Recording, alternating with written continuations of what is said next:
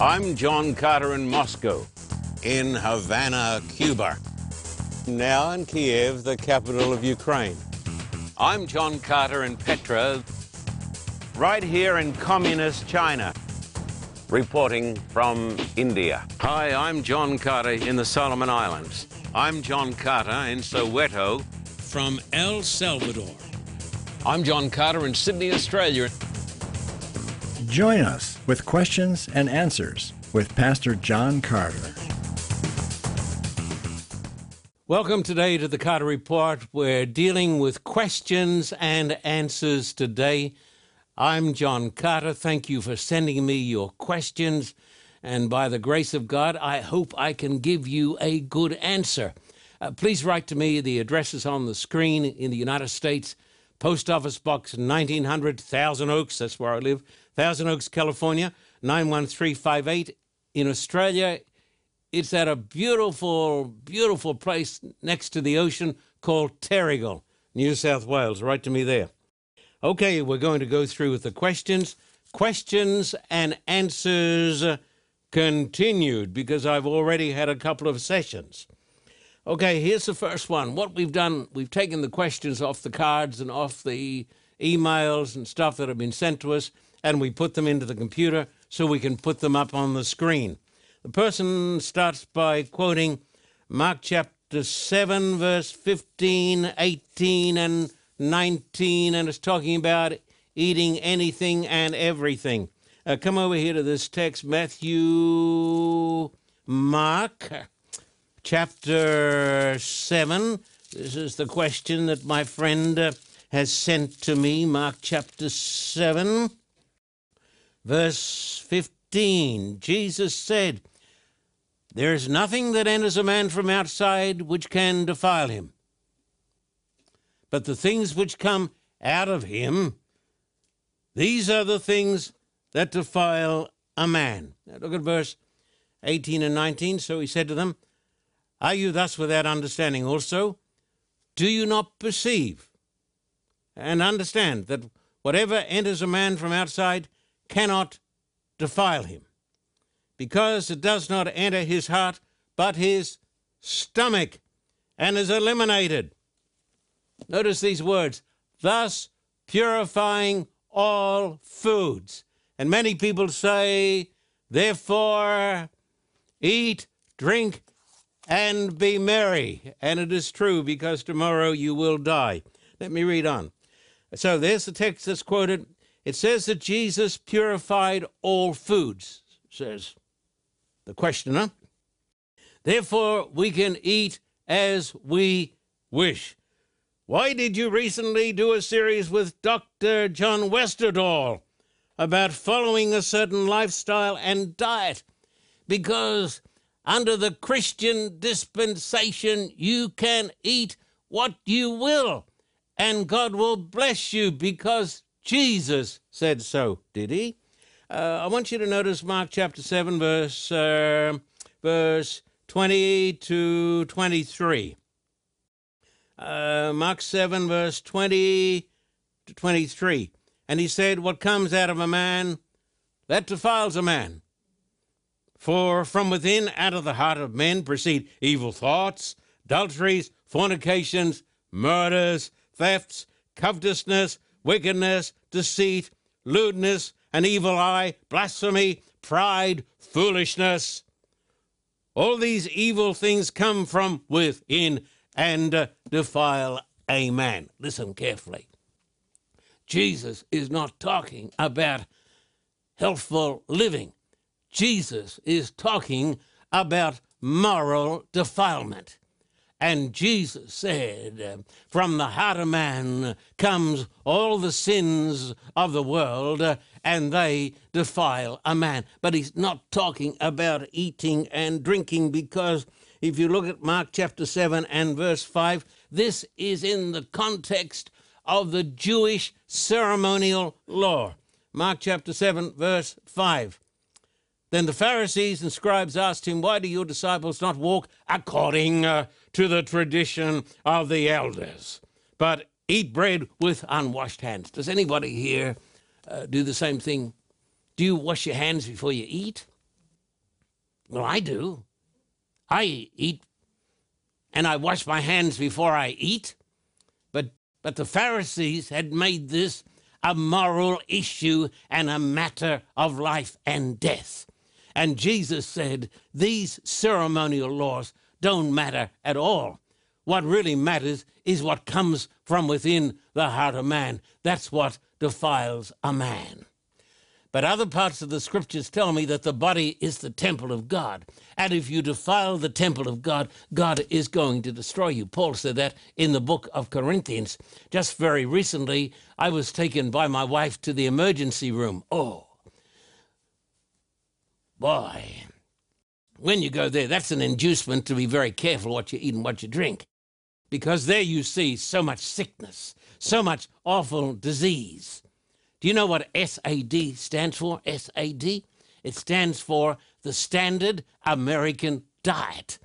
And because the Standard American Diet consists of so much poison, the great healthcare system in the United States of America is breaking down so that it has become one of the worst systems in the world. That is because Christians do not understand this text. This text is talking not about what you should eat or what you should drink, but it's talking about moral defilement. And moral defilement doesn't come from what you put in your mouth. It comes from what comes out of the heart. Next question. I hope that answers that question. I was brought up to believe that I must be perfect to be ready when Jesus returns. I sometimes feel hopeless and depressed, sometimes very angry. Please help me. I empathize. I sympathize. I was brought up in a home in Australia where I was taught that unless I became perfect, I would go to hell. Unless I became absolutely sinless, as Jesus was sinless, I could not be saved. And I know people in Australia who have committed suicide because of this idea. This idea has arisen because, quite frankly, my beloved friends, people do not understand the teachings of Christ and the teachings of the blessed gospel of Christ. Would you come over here to Romans chapter 3 and verse 20 and 23, dear hearts and gentle people, Romans chapter 3. Let me give you a little summary of the gospel, Romans 3 and verse 20. Therefore, by the deeds of the law, no flesh will be declared righteous, justified in his sight, for by the law is the knowledge of sin. You'll never be saved by trying to keep the commandments.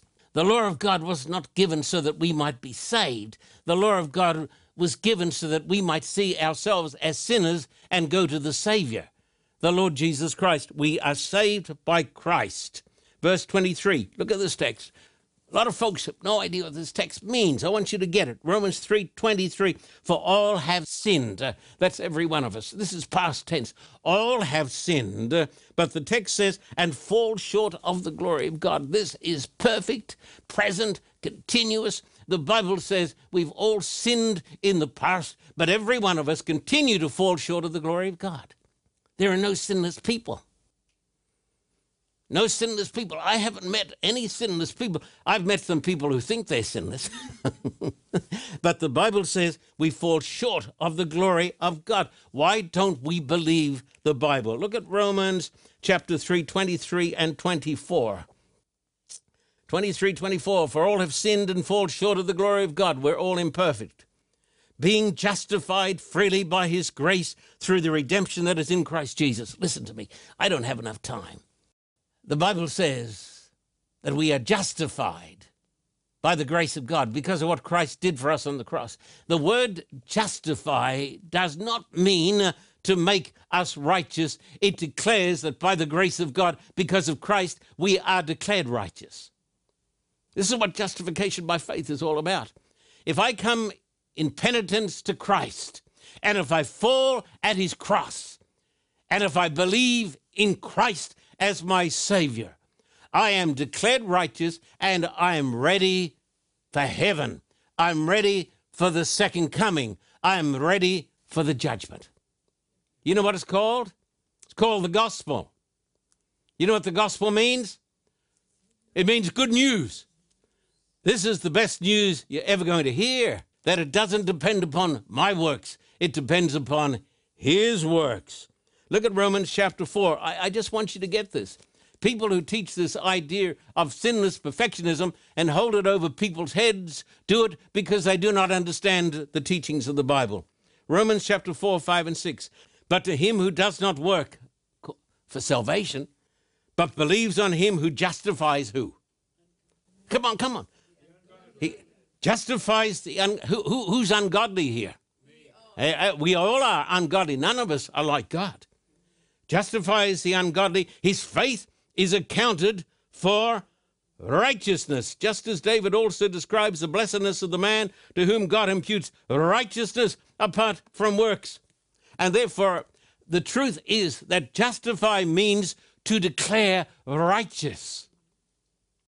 When I discovered this truth, I felt so invigorated, so free, so wonderfully happy I could jump over the moon, because God says, it is my perfection that counts. I went to Avondale College as a boy to study for the ministry. I was only 16 when I went there. But I went there as a complete legalist because I'd been brought up in a legalistic home. And I was filled with despair, but I discovered this truth. Now, God does something else. Look at Romans chapter 6 and verse 14. This tells you what follows on when you understand the truth of the gospel. For sin shall not have dominion over you, for you are not under law but under grace. God's going to put a new power in your life. We're never going to get home to glory by climbing up the quaking sides of Mount Sinai, my friends. We get home to glory through the cross of Christ, Mount Calvary.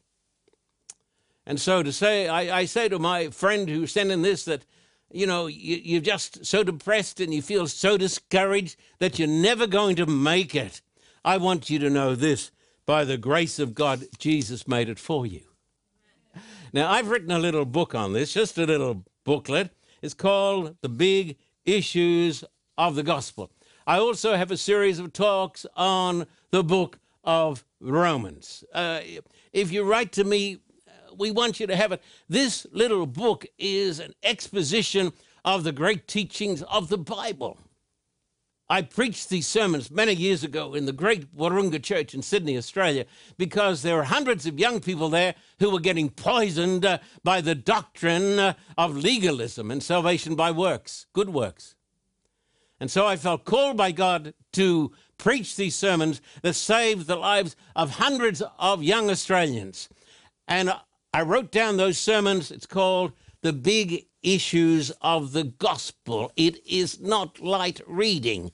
It is Bible study. But if you are serious, you'll wade through it because you're going to find that your eyes are going to be opened. Here's the next question.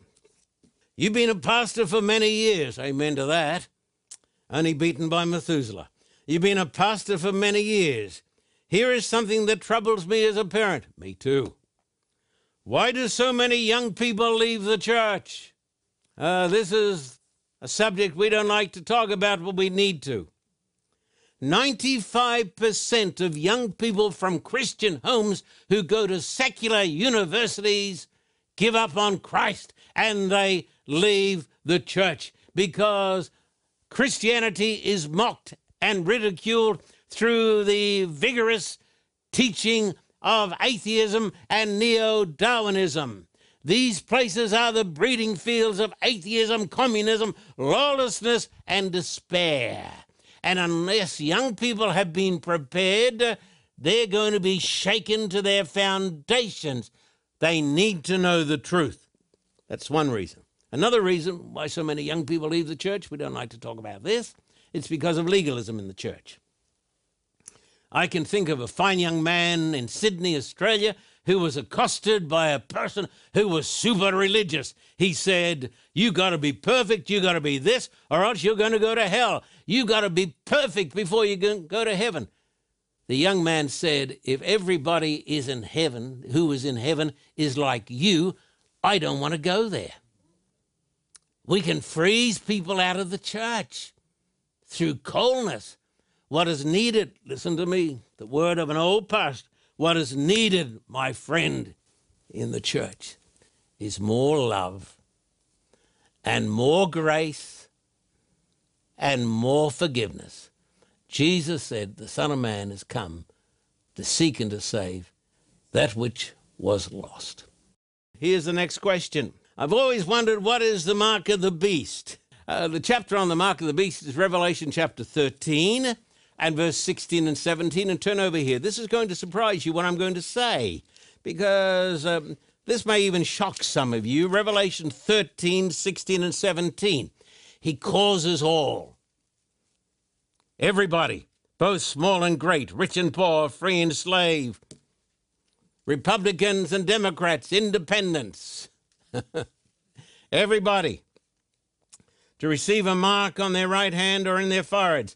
The hand symbolizes work, and the forehead symbolizes the mind, where you make decisions. And that no one may buy or sell except one who has the mark or the name of the beast or the number of his name. In the last days, people are going to be forced into conformity. We live today in the age of conformity. Americans have been famous for their independence of spirit, that we will do what we think we ought to do, and we're not going to be a slave to any man. Hey, that's changing. Hey, that's changed. We now live in an age where people are polarized into camps, and they have all become conformists. And so it's not what is right, what is wrong. It is what my church says, what my party says. That's mark of the beast thinking. I've had some folks say to me, don't you know that's offensive? I've said to them, well, I really want to see you in the kingdom of God. I don't want to see you getting the mark of the beast. And if you continue on in that present course, I'm afraid you will get the mark of the beast, whatever your religion. I'll tell you what the mark of the beast is. It is an act of conscious conformity to a corrupt church and a corrupt state. That is the mark of the beast.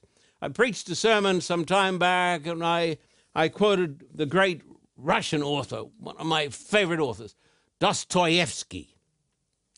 He's got a wonderful section in one of his books on the Grand Inquisitor. Christ comes back to Spain when the Inquisition is running. And Jesus does healings, and people are falling down, and they're kissing his feet. You think of it. Christ comes to Spain, kissing his feet. But then the Grand Inquisitor turns up, and they turn from Christ, and they fall down before him. Whatever you say, it's the church. And the Grand Inquisitor has Jesus locked up. And that night he comes to Christ in prison, awaiting to be burnt at the stake the next day. He says this, Christ, the people who today kissed your feet will tomorrow heap up the embers of your fire. People today falling down, kissing the feet of Christ. And the next day, they're burning him.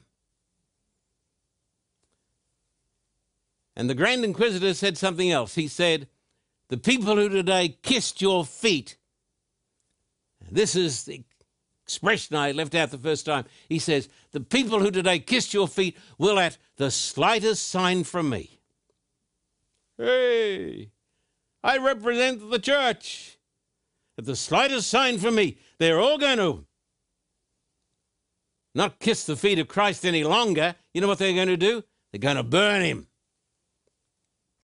So the Grand Inquisitor in Seville, Spain, says to Christ, why did you come back and cause us so much trouble? We were doing very well without you. We've been correcting your errors. You gave to the people freedom of choice. They don't want freedom of choice. They can't handle it. They want to be told what to do. That is true today in Russia. It's true today in Europe. It's true today in Latin America. It is true today in the United States of America,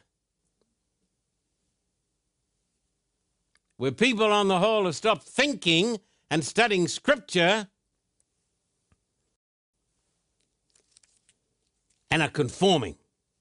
Listen to this. Conformity to the state or the church instead of conformity to God is the mark of the beast. And my friend Danny Sheldon of 3ABN has written a very excellent book, Spiritual Vigilantes. And he talks about some of these things where the law of God has been set aside and everybody has fallen on his face to worship because the Supreme Court said so. So active conformity to the church or to the state instead of active conformity to the Word of God, that is the mark of the beast. Therefore, you and I ought to ask ourselves the question, do I follow Scripture or am I a conformist? What we need today desperately, and I don't see too many of them, what we need today are a few more Martin Luthers. Now, I meet lots and lots and lots of people who are big talkers. Oh, goodness. After all, you think to yourself, oh, do I have to listen to this stuff anymore? We're going to do the talk, talk, talk. As my mother says, they could talk the leg off an iron pot. You know, talk, you use that expression, talking the leg off an iron pot. That takes a bit of talking. And the religious talkers are the worst of the lot. Talk, talk. Oh, save me from the talkers. We need people who are not just talkers, but doers like Martin Luther, who can look the Pope in the eye and the Holy Roman Emperor and all the cardinals and all the bishops and all the priests and say, unless I'm convinced and convicted by the plain words of the Bible and reason, I cannot and I will not recant. Here I stand. God's going to have a people in the last days, like Martin Luther, who will be nonconformists, not crackpots, not wackos, not fanatics, but people with fire in their bellies and who've got conviction. And there are some, but doesn't seem to me that doesn't seem to be a huge number. So the mark of the beast is willful conformity. Why do you strongly, here's the next question, question 5. Why do you strongly believe in the Bible? Well, I wasn't brought up in the United States of America, and I love America. I was brought up in Australia and America, very similar in some ways. They're both very wealthy countries. But Australians are not too much into religion. They think that most people who seem to be into religion are not really sincere. And they say it doesn't seem to make any difference in their lives. And because I was brought up in a secular country, I was forced to search for reasons to believe. And so I studied archaeology, and I saw the tremendous evidence why a thinking person can believe. I don't believe because I just want to believe. I believe that faith must rest on evidence. If it doesn't rest on evidence, it's fantasy and silliness. So I studied archaeology. And then in more recent times, I've studied astronomy. And I've discovered that the universe is marvelously fine-tuned for life. Amazing evidence. I'm going to present this in the Philippines. It's called the anthropic principle. They would never have heard it before. Most Christians in this part of the world have never heard it either. But any great scientist will tell you this, even if he doesn't believe in God. There is marvelous evidence to believe in God from astronomy. Then from prophecy, I believe that the Bible is a book of prophecy. It has been my privilege to preach the prophecies before even millions of atheists and unbelievers and see them come to Christ. Prophecy shows that the Bible is true. The greatest evidence for the Bible is Christ himself.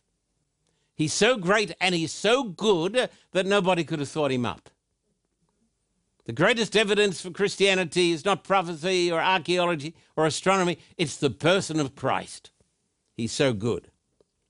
And then there is, of course, and this is somewhat subjective, so we put it in last, it is personal experience. When you come to know God, you can have a personal experience with God. Somebody said to Billy Graham, Dr. Graham, don't you know that God is dead? And Dr. Graham said he can't be because I spoke to him this morning. Now, he's not talking about a loud voice hitting him in the ear. But those who are believers know what I'm talking about. Personal experience. If you want to know what an apple tastes like, don't go and read a book about the apple. Bite the apple. You see? Now here's the next question. Question 6. What does it mean that the Bible is inspired? This is a question of controversy in many circles in the evangelical movement in America. I believe this. God moved upon the hearts and the minds of the prophets. He did not tell them the words to say. He wrote down the revelation of God in their own words. Therefore, inspiration is the word of God in the words of men. And I am absolutely convinced that this is the truthful word of God. People say, what translation? I say to them, I don't care, just start reading. Read it. Read the Bible for 30 minutes a day and preferably read it out loud. And if you will do this, a wonderful miracle is going to happen in your life. The miracle of regeneration and rebirth, where you will become a brand new person going home to the kingdom of God. Now, we'll be back very soon, and we will pick up where we left off, and we will answer your questions from the Word of God. Thank you for tuning our way today, and may God bless you.